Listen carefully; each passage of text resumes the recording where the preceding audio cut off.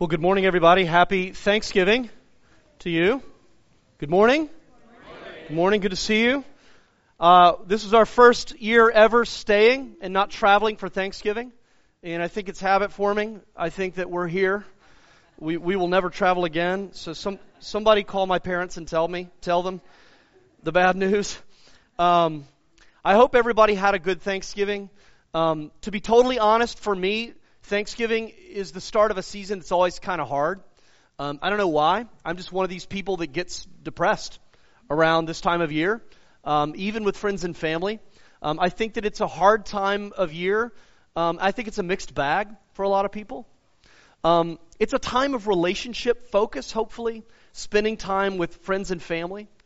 But if I could be totally honest, I think that's part of the reason it's hard. You know, you're focusing on trying to be with and to love people in your family, people who are your friends, and that could be kind of a mixed bag. You know, in my family, I have people who are family members. I've known them my whole life, and yet politically, they're completely on the opposite end of the spectrum from me. And when they talk, I feel like there's no common ground. And it's hard to have a relationship with people like that, even family members. You know, and then I have friends who are making choices that I don't agree with, and it's frustrating. And it's hard when you see people doing things that you wish they wouldn't do, that you feel like are damaging. And so it's a mixed bag because I feel like I want to focus on loving people, and yet people are hard to love. And I find myself thinking, you know, I would be a lot more loving if you were just a better person. You know, by which I mean more like me. If you were more like me, I would be a much more loving person toward you. And of course, that's not a realistic solution. But the Bible offers a better solution for how to think about relationships, how to build relationships, what it takes to have a good, loving relationship with people who are very different from us. We're looking at the book of Galatians. And Galatians, you may not realize it, but it's a book all about relationships. It's about what it means to build a good, healthy relationship with God and with other people. And Galatia, as some of you may know, the region where this letter was originally intended to go, Galatia was a very diverse place. You had religious and political and racial and ethnic diversity in a major way. And so lots of division as a result. And so this letter is all about what it takes to build relationships with God and a very diverse array of people who are sharing the same community. So what we're going to do is we're going to look at Galatians chapter 3. And we're going to start in verse 15. And John, a moment ago, read all the way through verse 29. I wanted to get the overview for you so that you can see the whole passage because it's really beautiful. But we're not going to get through the whole passage today. We're going to get through verse 22 about. And then what we're going to do is, beginning next week, we're going to take a break for the season of Advent and Christmas, and then we're going to come back, I promise, to pick up where we left off in the new year. So this is the last sermon on Galatians for a few weeks. But what we're going to do is look at verses 15 to 22, and we're going to look first at what it says. I got to do a little unpacking for you. And once we're on the same page with what it says, then we'll talk about what it means for relationships with God and one another. Let's pray. Lord, we thank you for your word, and as we pray every week, we know that we are here not simply because we belong to this church, or we like to attend this church, or because we're a friend who was invited, or a family member who's in town. Lord, we know that we're actually here by divine appointment, that somehow in your sovereignty, you decided that we would be here in this time, in this place, to look at these words. And so we pray that you would do your work through these words. I need it. We all need it. So Lord, we ask that in the name of your Son, Jesus Christ, the living word. Amen. So let's look at what this says. And to get into what it says, I want to give you an image to think about as we get into this text together. Imagine that you're building a house. Some of you have built a house or you've renovated a house. But imagine that you're building a house. And imagine that you have to choose your building material. And imagine that you have a choice between two options. Building material number one for your house is material that's cheap, it is plentiful, it is abundant, you can find it everywhere. And so it's the cost-efficient way to go. And yet the problem is, it's very brittle, and it's a very low quality. And if you build a house out of this cheap, plentiful material, the house is going to be crooked, it's going to be unstable, and the slightest gust of wind is going to knock it down. Or you can choose to build your house out of a very rare and precious and costly material. The problem is that material is probably going to cost everything that you have, and yet it will last through anything. The house that comes out of that material will weather any storm. It will never let you down. This is kind of like what's going on in Galatians. Galatians says that it's the same when we're building relationships. Right? So we're not building a house, we're building relationships. But Galatians essentially says when you are building your relationship, your friendships, your marriage, your church community, you have essentially two materials you can build those relationships out of. Up until Paul came, the Galatians had only been using one of these materials, which we might call the way of the law. Relationships with God and other people were built on the law and all of the assumptions that come with the law. And as a result of that, the relationships were very brittle and fragile, and society was deeply divided, and these relationships easily crumbled. And people who had built their relationship with God on the law, on law keeping, never knew where they stood with God. The relationship was always in question. And so Paul comes to Galatia and he says the law was never meant to be a building material for relationships. You were never meant to base your relationship with God or anyone on the law. And he says you were always meant to build these relationships on grace, which is a very costly, very precious, and very rare material. And yet when you build a relationship on grace, it lasts forever. And Paul says God always intended this to be the way we build relationships with Him and other people. And now Jesus Christ has made this possible in a way that it was never possible before. So the core disagreement when we get into this letter is this. What is the relationship between law and grace? Are law and grace fundamentally opposed, opposite ways to build relationships? Or are they part of the same thing? Is there some way in which law and grace work together? That's the question. So let's get into this. Are law and grace diametrically opposed or not? As I think Paul says in verse 21, is the law opposed to the promises of God? And here's what Paul says. Here's how he answers it. And this gets fairly technical, so what I want to do is just sort of summarize in my own words what Paul says here. But Paul uses the analogy of a will, like a legal will. So imagine that you and your spouse sit down and you make out a will, last will and testament.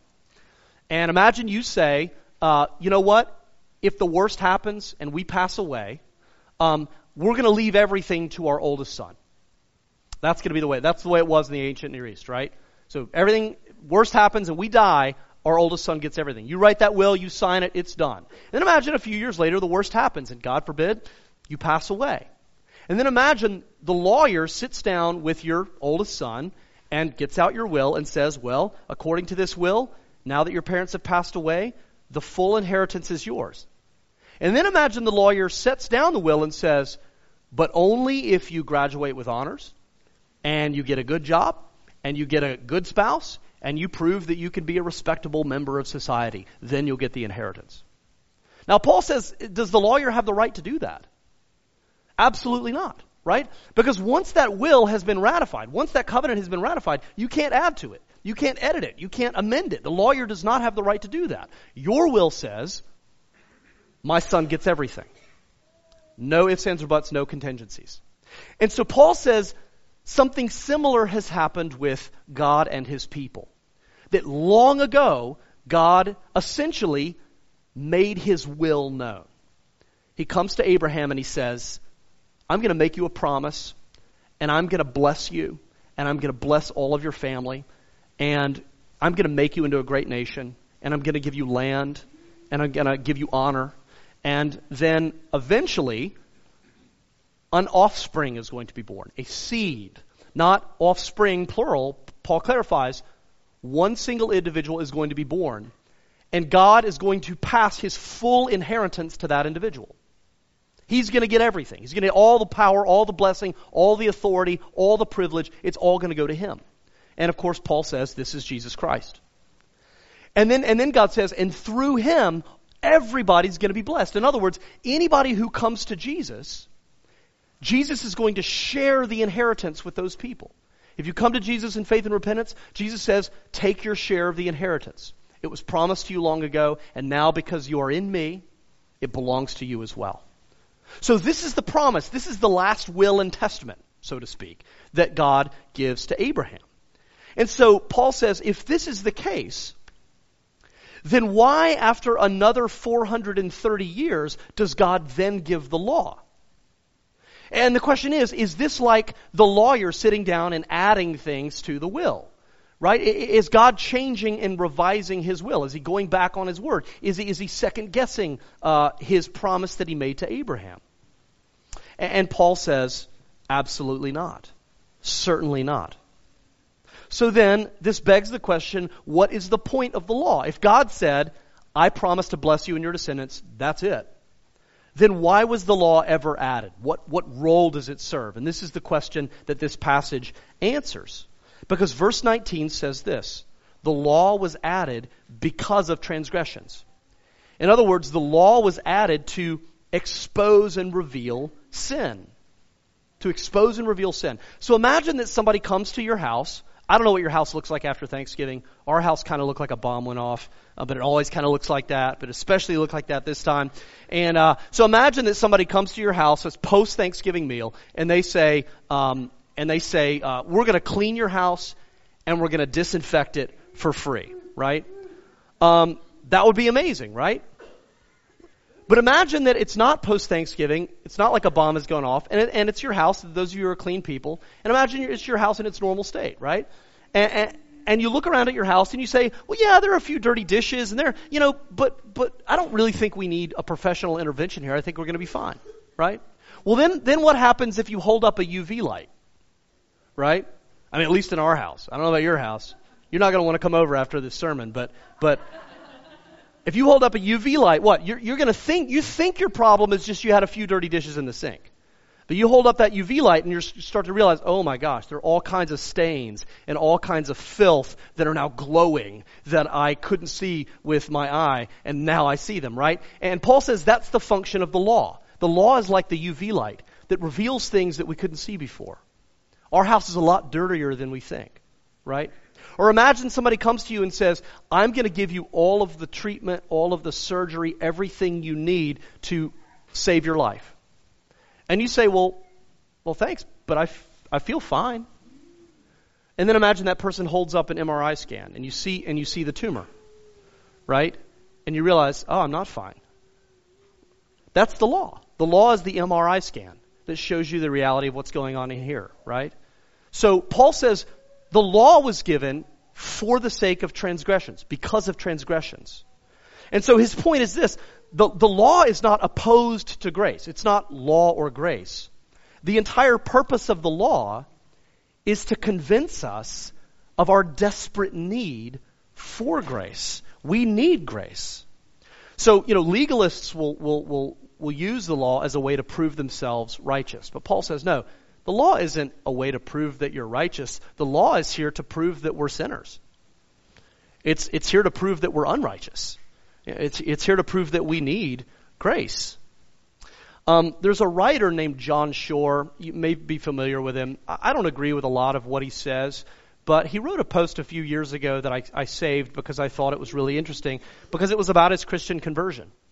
And I think it's noteworthy because it illustrates what we're talking about here today. It's an article, if you want to look it up, called "I, a Rabid Anti-Christian, Very Suddenly Convert." He wrote it in the Huffington Post. But he's a guy, he describes himself, John Shore was not religious. He was actually pretty anti-religious. He thought Christianity was immature and manipulative and for people of low intelligence. He had kind of bought into the prevailing religion of the age. He said, I believed in myself. I loved myself, and when necessary, I forgave myself. It's essentially like every Disney movie ever, and that was essentially his view. And then one day he's just sitting at work, and he says he's sitting there, and he's kind of mulling over, as he says, a particularly immature, semi-destructive thing I'd done. And he's mulling this over and feeling some regret, and all of a sudden he begins to feel this strange feeling come over him.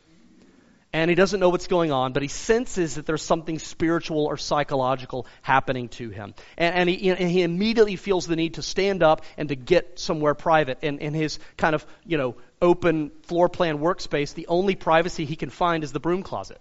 So he literally stands up, tells his coworkers he'll be right back, runs to the broom closet, opens the door, and just shuts the door and just stands in the broom closet. And he says that he stood there kind of waiting, having this sense that something was going to happen. So he's standing in the broom closet by himself, and here's what he says.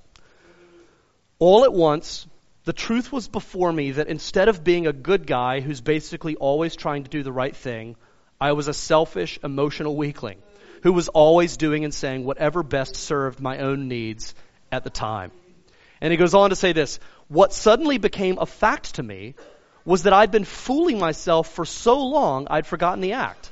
I wasn't the great, honorable person I started out to be, that I'd meant to become, that I actually thought I was. And here's the key.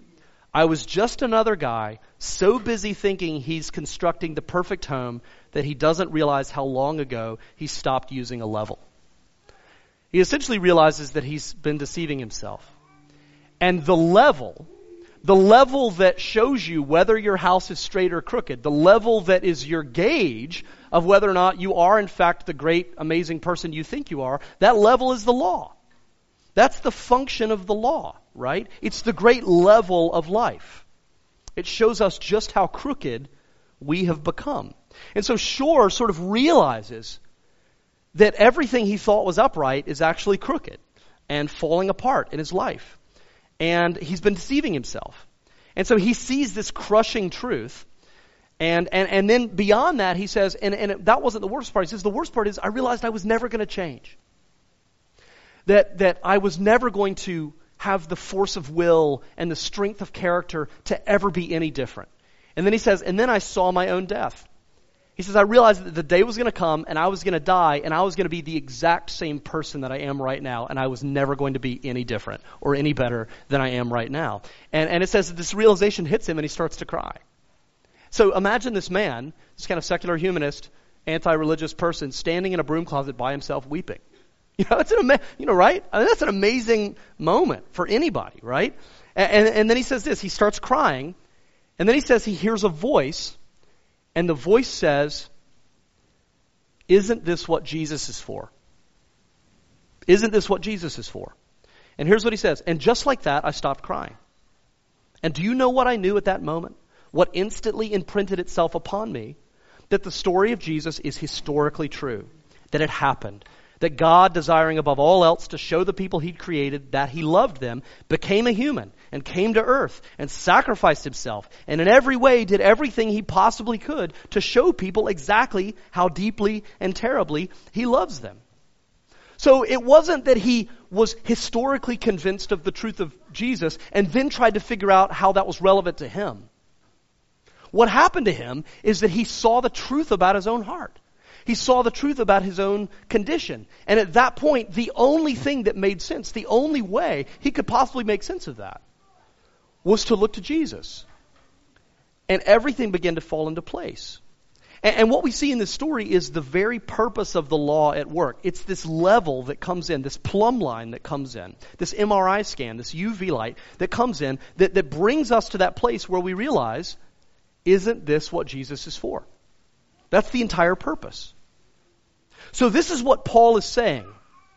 That's the relationship between the law and the grace of Jesus Christ, right? The law is meant to show us that we need the grace. So now I want to bring this back to our original question.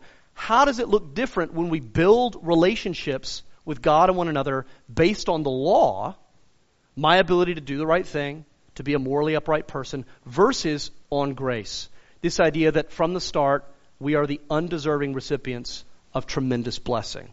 What does that look like when it plays out in our relationships? So first, let's just talk about our relationship with God.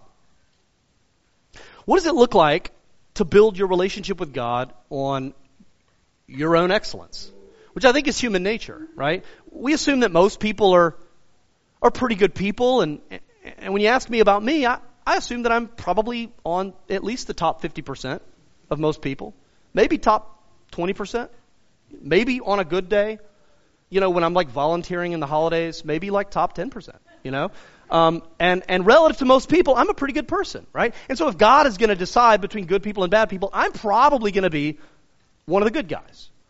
I'm not a murderer, right? I'm not a serial killer. So I'm probably one of the good guys. And yet we realize that if we try to build our relationship with God on law keeping, and that's the foundation, you know what's going to happen to your faith?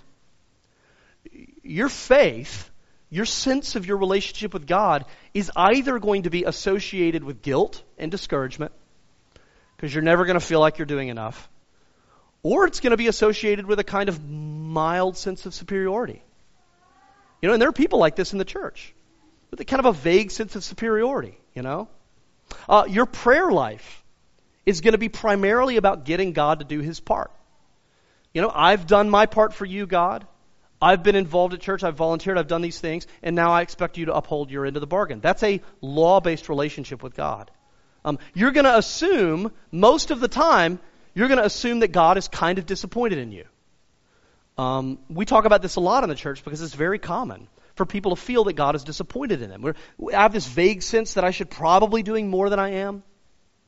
In church, when a preacher brings up praying, your first thought is, I should be praying more. And there's this vague sense that I'm never quite doing enough. This nagging sense of spiritual inadequacy.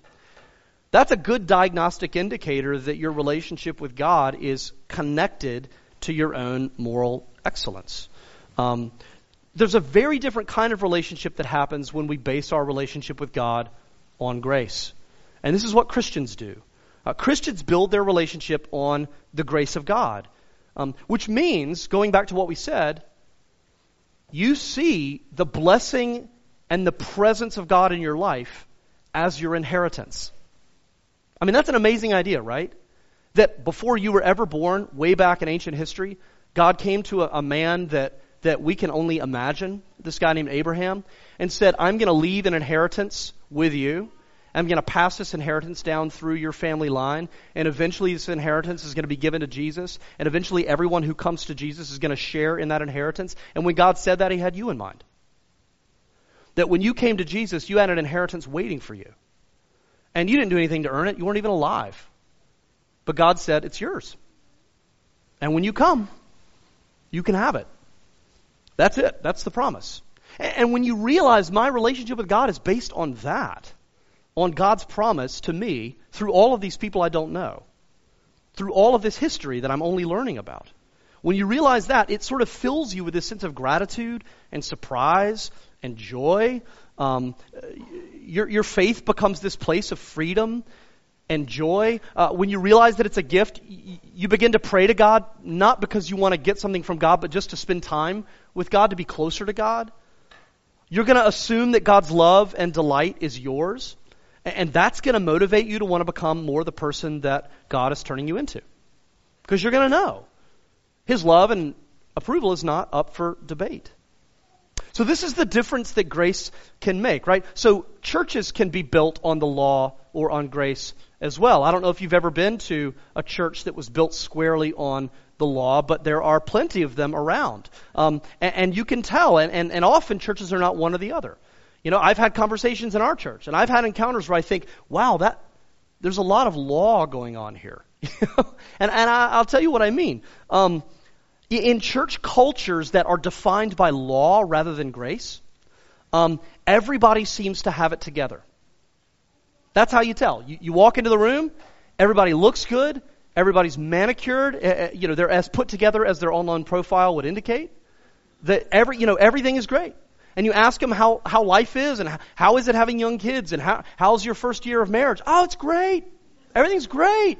It's fine. It's perfect, right? And that's how you begin to sense, this might be a law culture, right? Because people are really good at hiding sin in a law culture. Because there's nothing to do with, you can't deal with your sin in a law culture. There's nothing to do with it. And so the best thing that you can do is hide it.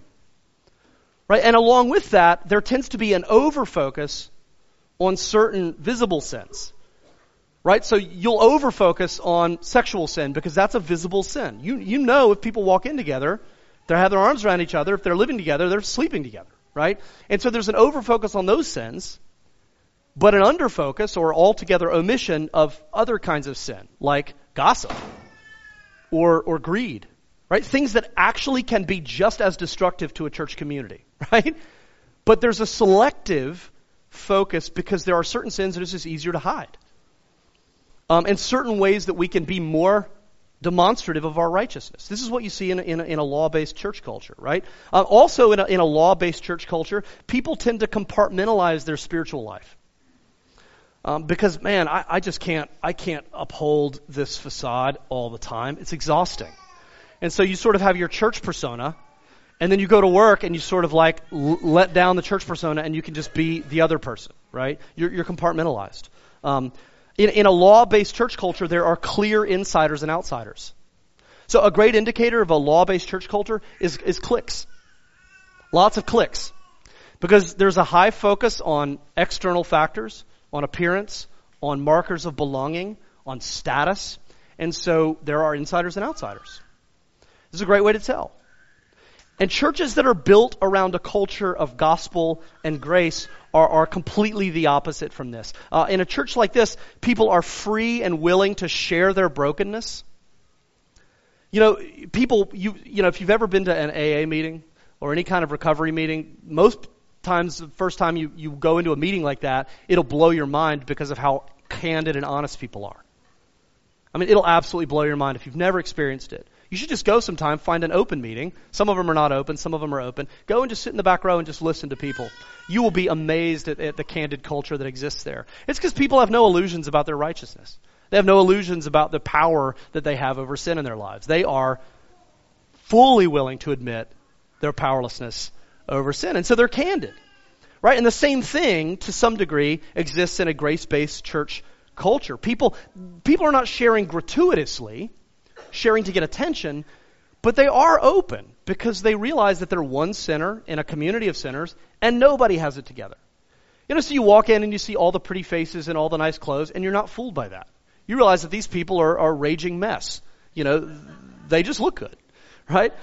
So beyond that, there's a deep desire to deal with all sin, not just certain visible sins.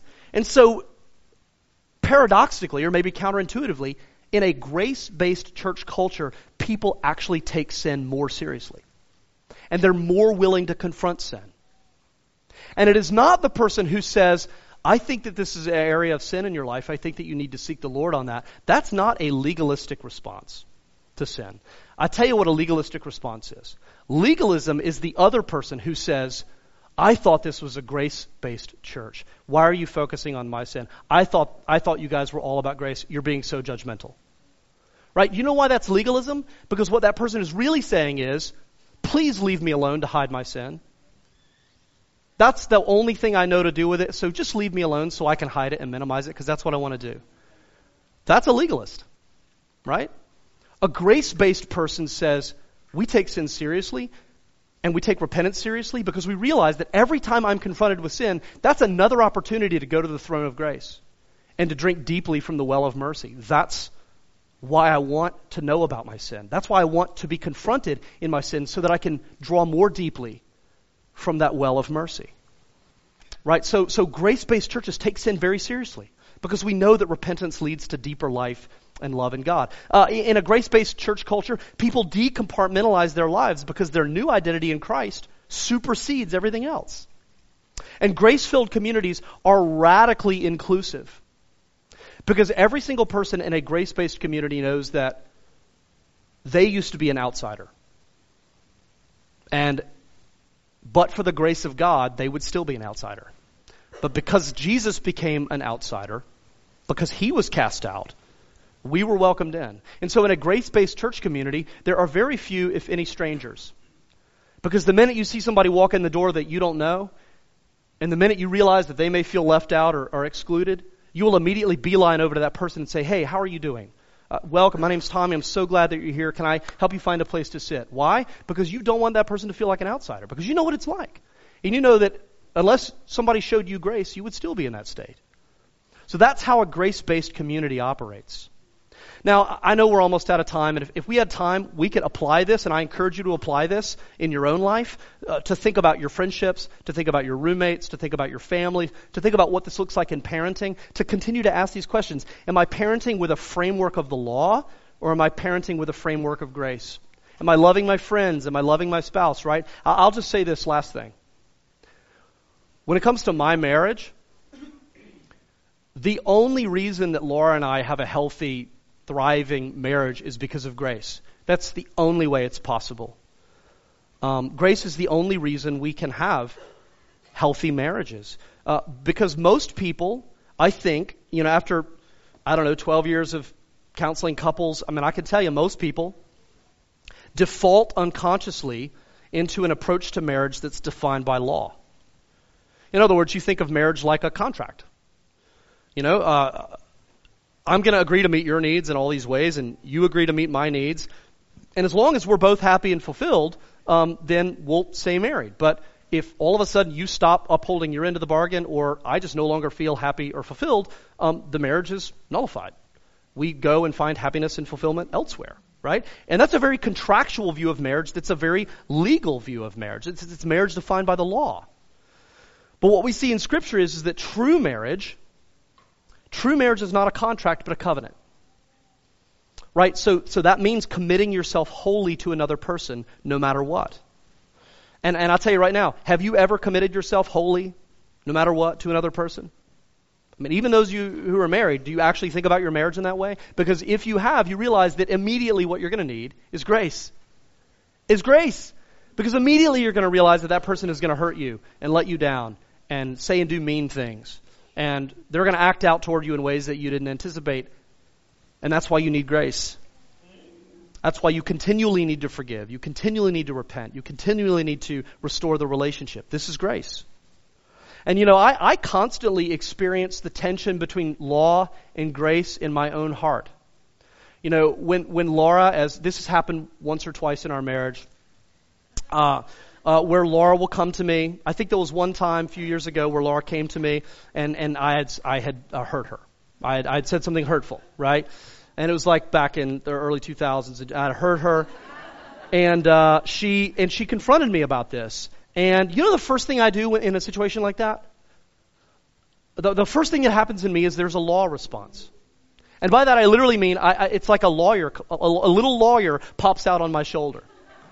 And this little lawyer starts saying all this crazy stuff. The lawyer takes the lawyer starts to justify me. And the lawyer starts to, bring up all the evidence of why it wasn't in fact wrong for me to say or do that. In fact, I was actually right. And the lawyer starts to discredit the witness. Right? It's a great lawyer tactic, is to discredit the witness, right? And the lawyer starts to minimize it. And the lawyer starts to say, well, what about all the things that you did? What about all the ways that you the reason that I said that hurtful thing was actually because of you?